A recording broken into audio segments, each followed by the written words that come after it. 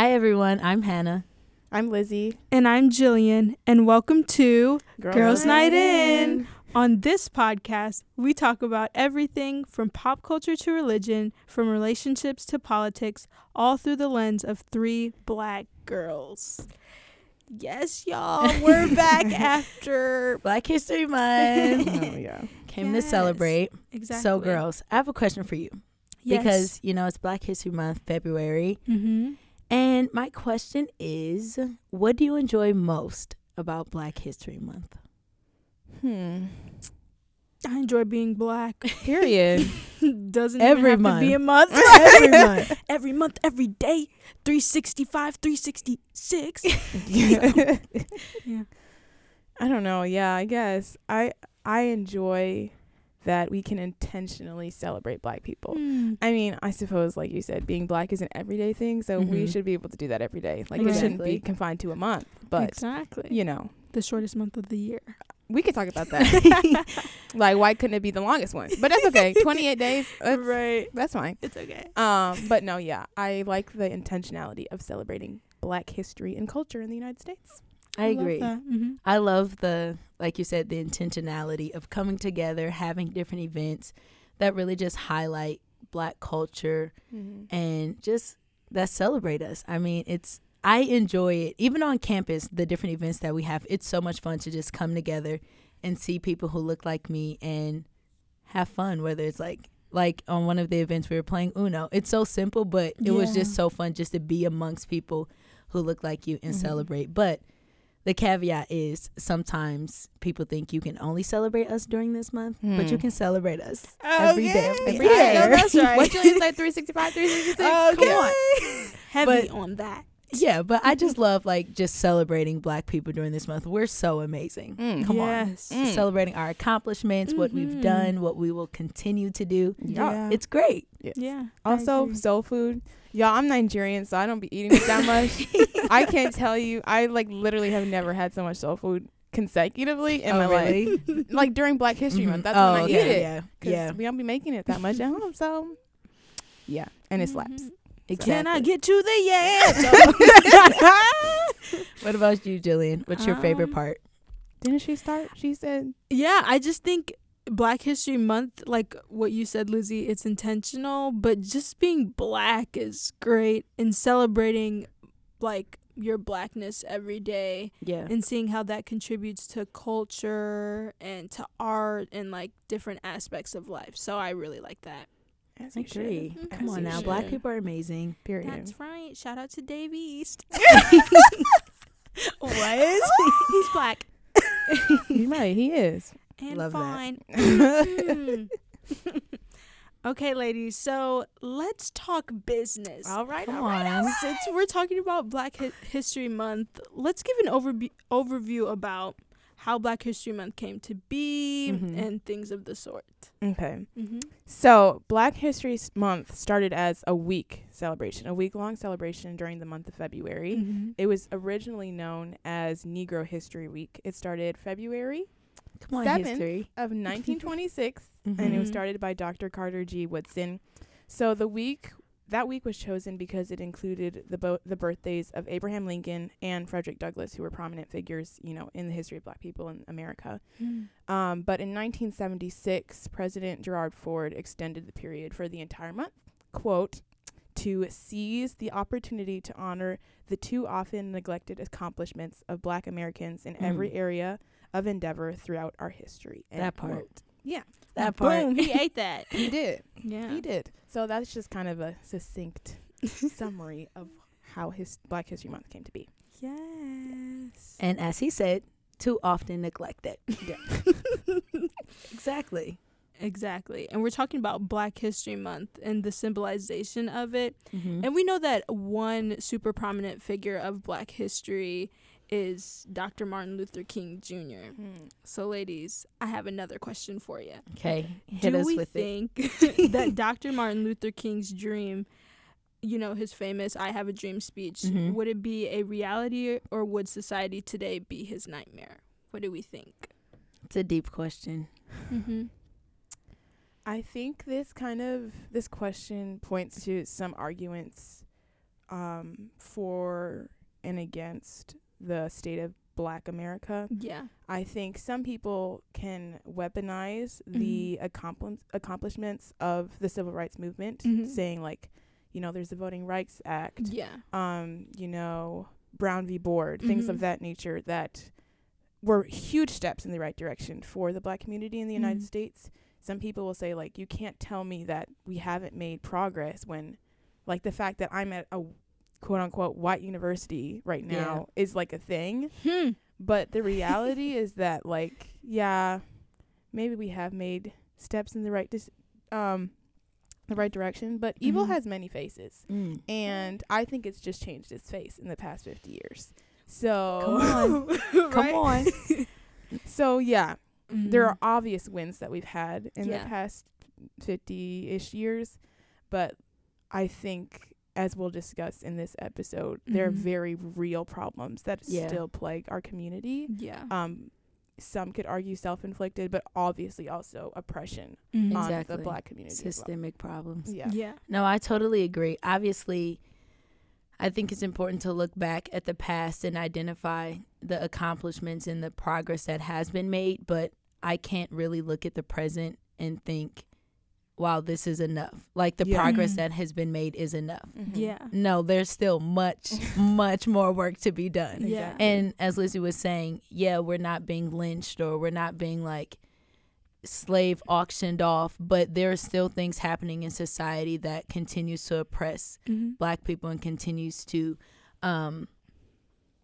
just put us in a cycle of systemic poverty, systemic just everything, like poverty in particular. But obviously it looks different, but I think in the core the problems are still the same. We're still just getting the short end of the stick, basically. Like yeah, I think so too. And I think especially with us living in Wisconsin and Milwaukee being the most segregated city, I think that kind of pushes it in your face a bit more. Because it's like, oh, well, segregation was abolished in this such year, but it's like, okay, but segregation could have been abolished, like the law was passed, but when that happened, there were a lot of states making these finicky rules to be like, we still want to keep segregation. We don't really care what the federal government says. We're still going to do our thing. And I think that still has seeds like today. Absolutely. Just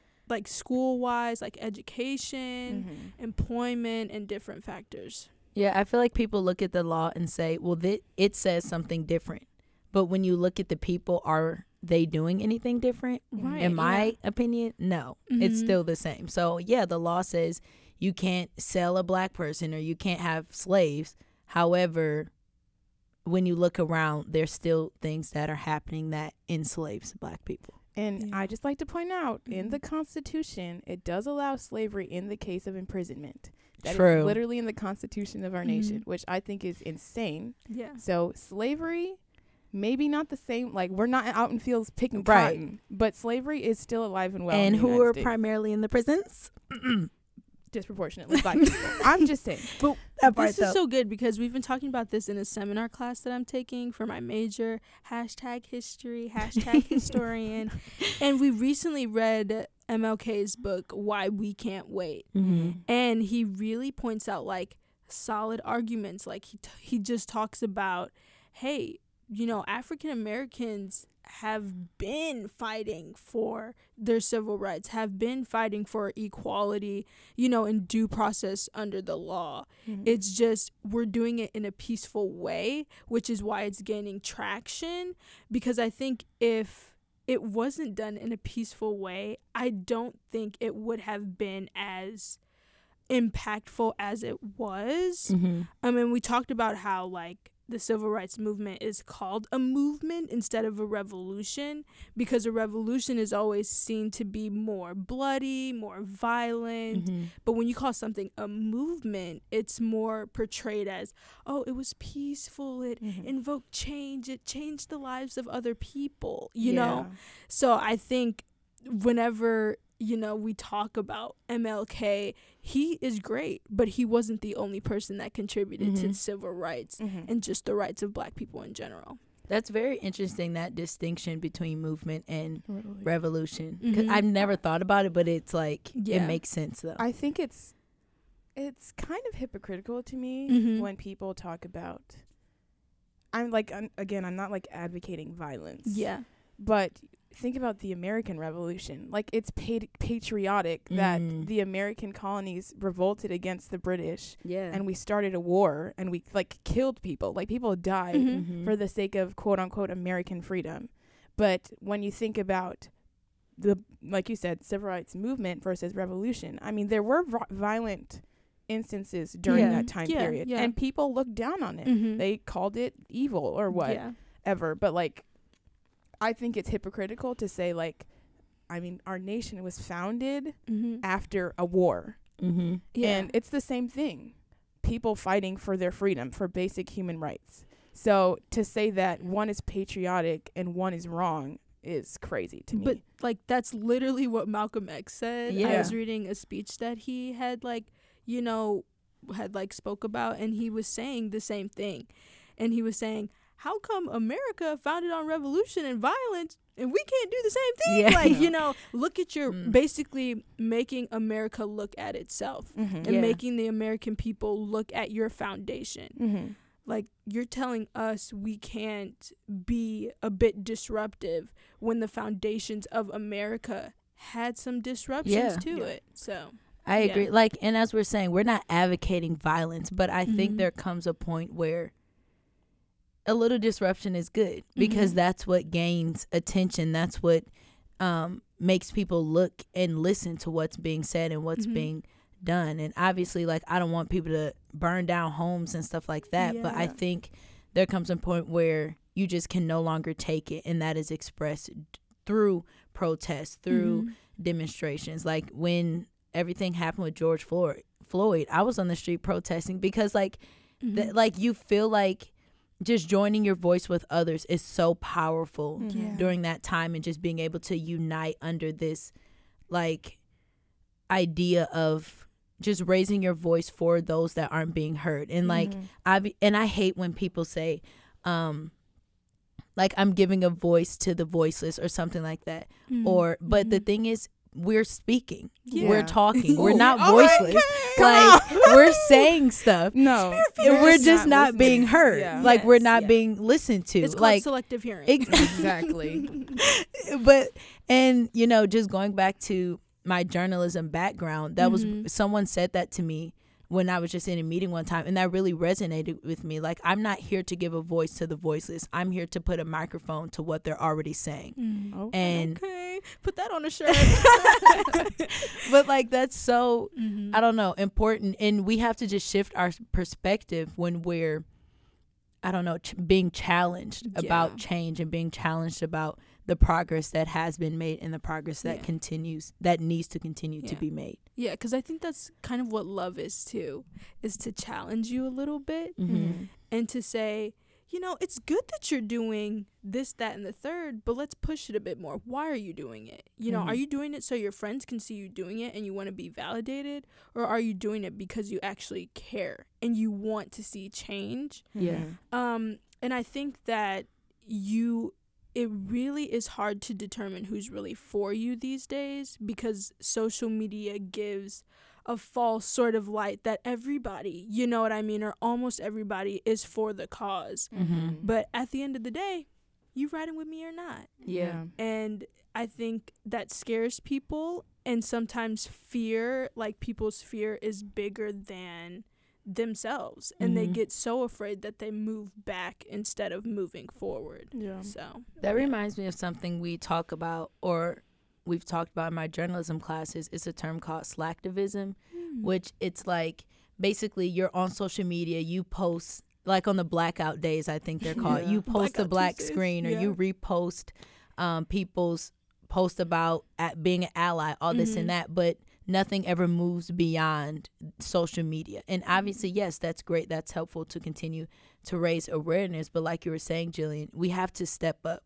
Like, we have to find a way to invoke change in society, because me writing on social media really isn't doing anything. It Like, doesn't it's do helpful. It's cute. Like, it raises awareness. It's cute. Like, People will look at it and heart the story. yeah, babe, but beyond hearting the story, I've just Mhm. looked at that. Oh, that was cute, and I moved on with my life. Yeah. Like, No, we really literally. need to find ways to create change and Mhm. make change happen and be sustained. Yeah. Because Yeah. us changing and going back to normal after a few months isn't helpful either. No. Like, this needs to be sustained. Yeah. You mentioned George Floyd earlier, so I Mhm. just have a question for you guys.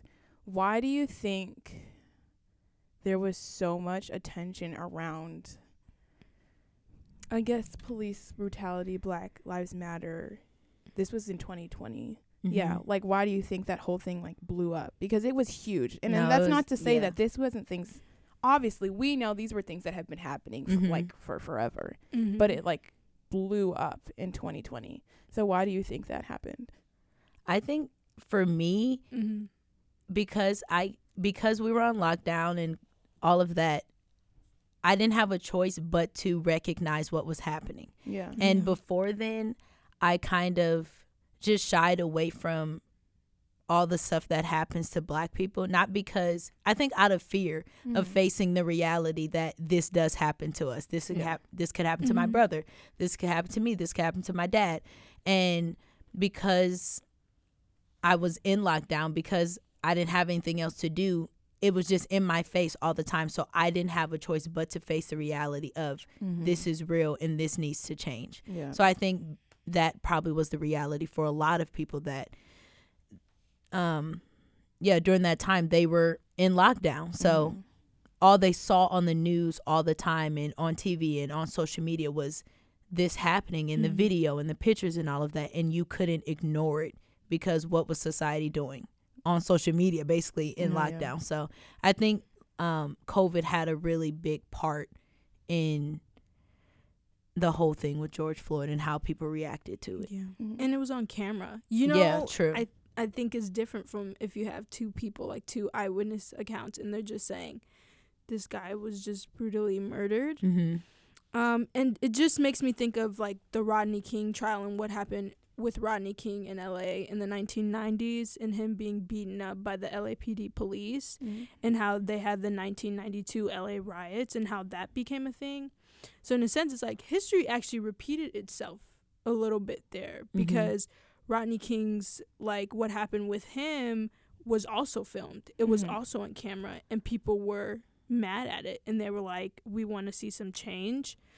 And so I think, and we talked about this in my seminar class as well, is when you see something in front of you, it changes everything. Yeah. Because you can't hide behind excuses. You can't lie. Yeah. You know, you have to You have take to face it. ownership. Yeah. And the thing with Rodney King's trial was those cops were acquitted. They were let go. But with George Floyd's trial, that cop went to jail.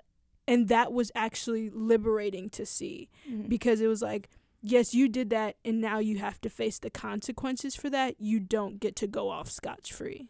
I agree too. Social media played a major role in that, especially because I think, if I remember the stats right, but a lot of people our age came out during that time, during like the George Floyd protests and all of that. And because we're so invested in social media, and that's like basically a part of our daily lives, that it really impacted us as well because it was everywhere. And like you were saying, you had no choice but to confront it and acknowledge it. Yeah. Yeah. There was a lot of talk. I mean, obviously, there were several murders that happened that year. Yeah. Breonna Taylor. I forget all the names, but still, there were a lot of protests and riots that happened during that time. And one thing I noticed is people who are against, you know, Black Lives Matter like to point out everything that was wrong with what people did in response to the deaths rather than talking about their deaths head on. Like talking about the fact that they were murdered by people who are supposed to be protecting us. Instead, they focused on, oh, these are people destroying property. Yeah. In the name of what? Or the Black Lives Matter organization is evil, or all lives matter, like things of that nature. So like I'm interested to hear your thoughts on those. I think we missed the humanity because they were a person before they were murdered, and that's not who they were. Like, that's not who they want. They probably don't want to be remembered as somebody who was killed.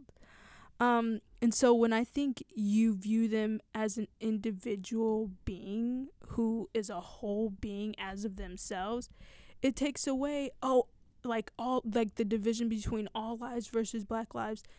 No, these were people. Yeah. These were, people who live lives every day. And I think when you think about it in that way, it shouldn't cause division because you're a person too. Yeah. And you know that if that was you or somebody you dearly loved, you wouldn't want to see people talking about your murder all the time and not really focusing on who were you, And I think about that too. Like, who really was Breonna Taylor? She was probably a kind young woman, but I don't know because I only know about her because she was killed. And so I think the enemy used that division to really divide people, and really hurt people.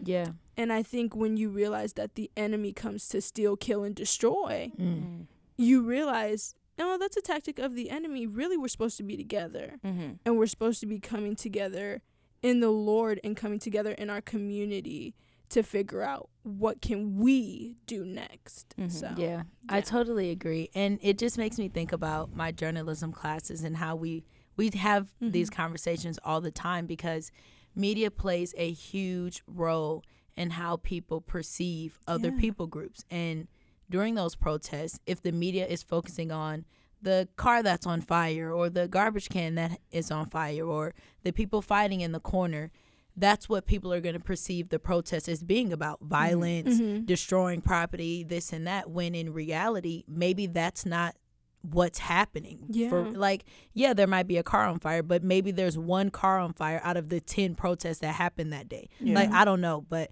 media plays a big role in how we perceive protests in particular. And instead of focusing on the great things that are happening from it, or just the unity that's happening, and people just, or taking pictures of people crying, or the signs that they're holding up, or people just marching, the media focuses on the bad stuff. So we have to make sure that, I guess I'm talking about myself and fellow journalists, but we just have to make sure that when we're covering stuff like protests and things that are so sensitive, that we're getting the whole picture. We're not just focusing on the good or just the bad, but we're just acknowledging everything that's happening in that moment. Yeah, I think people forget about, like you said, Jillian, humanity. It's very sad to me when I think during this time I lost some friends and I rethought some of my friendships. Same. Because I don't really feel like I should argue to someone that Black Lives Matter. Like, that statement should not be controversial. Yeah. Because in that statement, I didn't say white people don't matter. I didn't say Hispanic people don't matter. I didn't say Asian peoples don't matter. I said Black lives do matter. Yeah. And to then say all lives matter, it's like an erasure of our trials, of what people are going through, of families who've lost loved ones to things like this. So I just challenge people to be really intentional of seeing other people's humanity, because I think that's the base of why we have a Black History Month. We're acknowledging the humanity of Black people in America, despite the dehumanization that we've experienced over the last 2 centuries. So at the end of the day, we're all human. We are. I'm only no. Yeah. That was really good. Wow. There's a lot more that I could say. There's we need a part 2. We need a part 2. Baby. No. Yeah. Wow. Well, thank you guys for tuning in. Yeah. We will see you soon next week. Yes. Remember to follow us on all our social media. Yes. Girls Night In Podcast. That's right. Have a good week. Bye. Bye.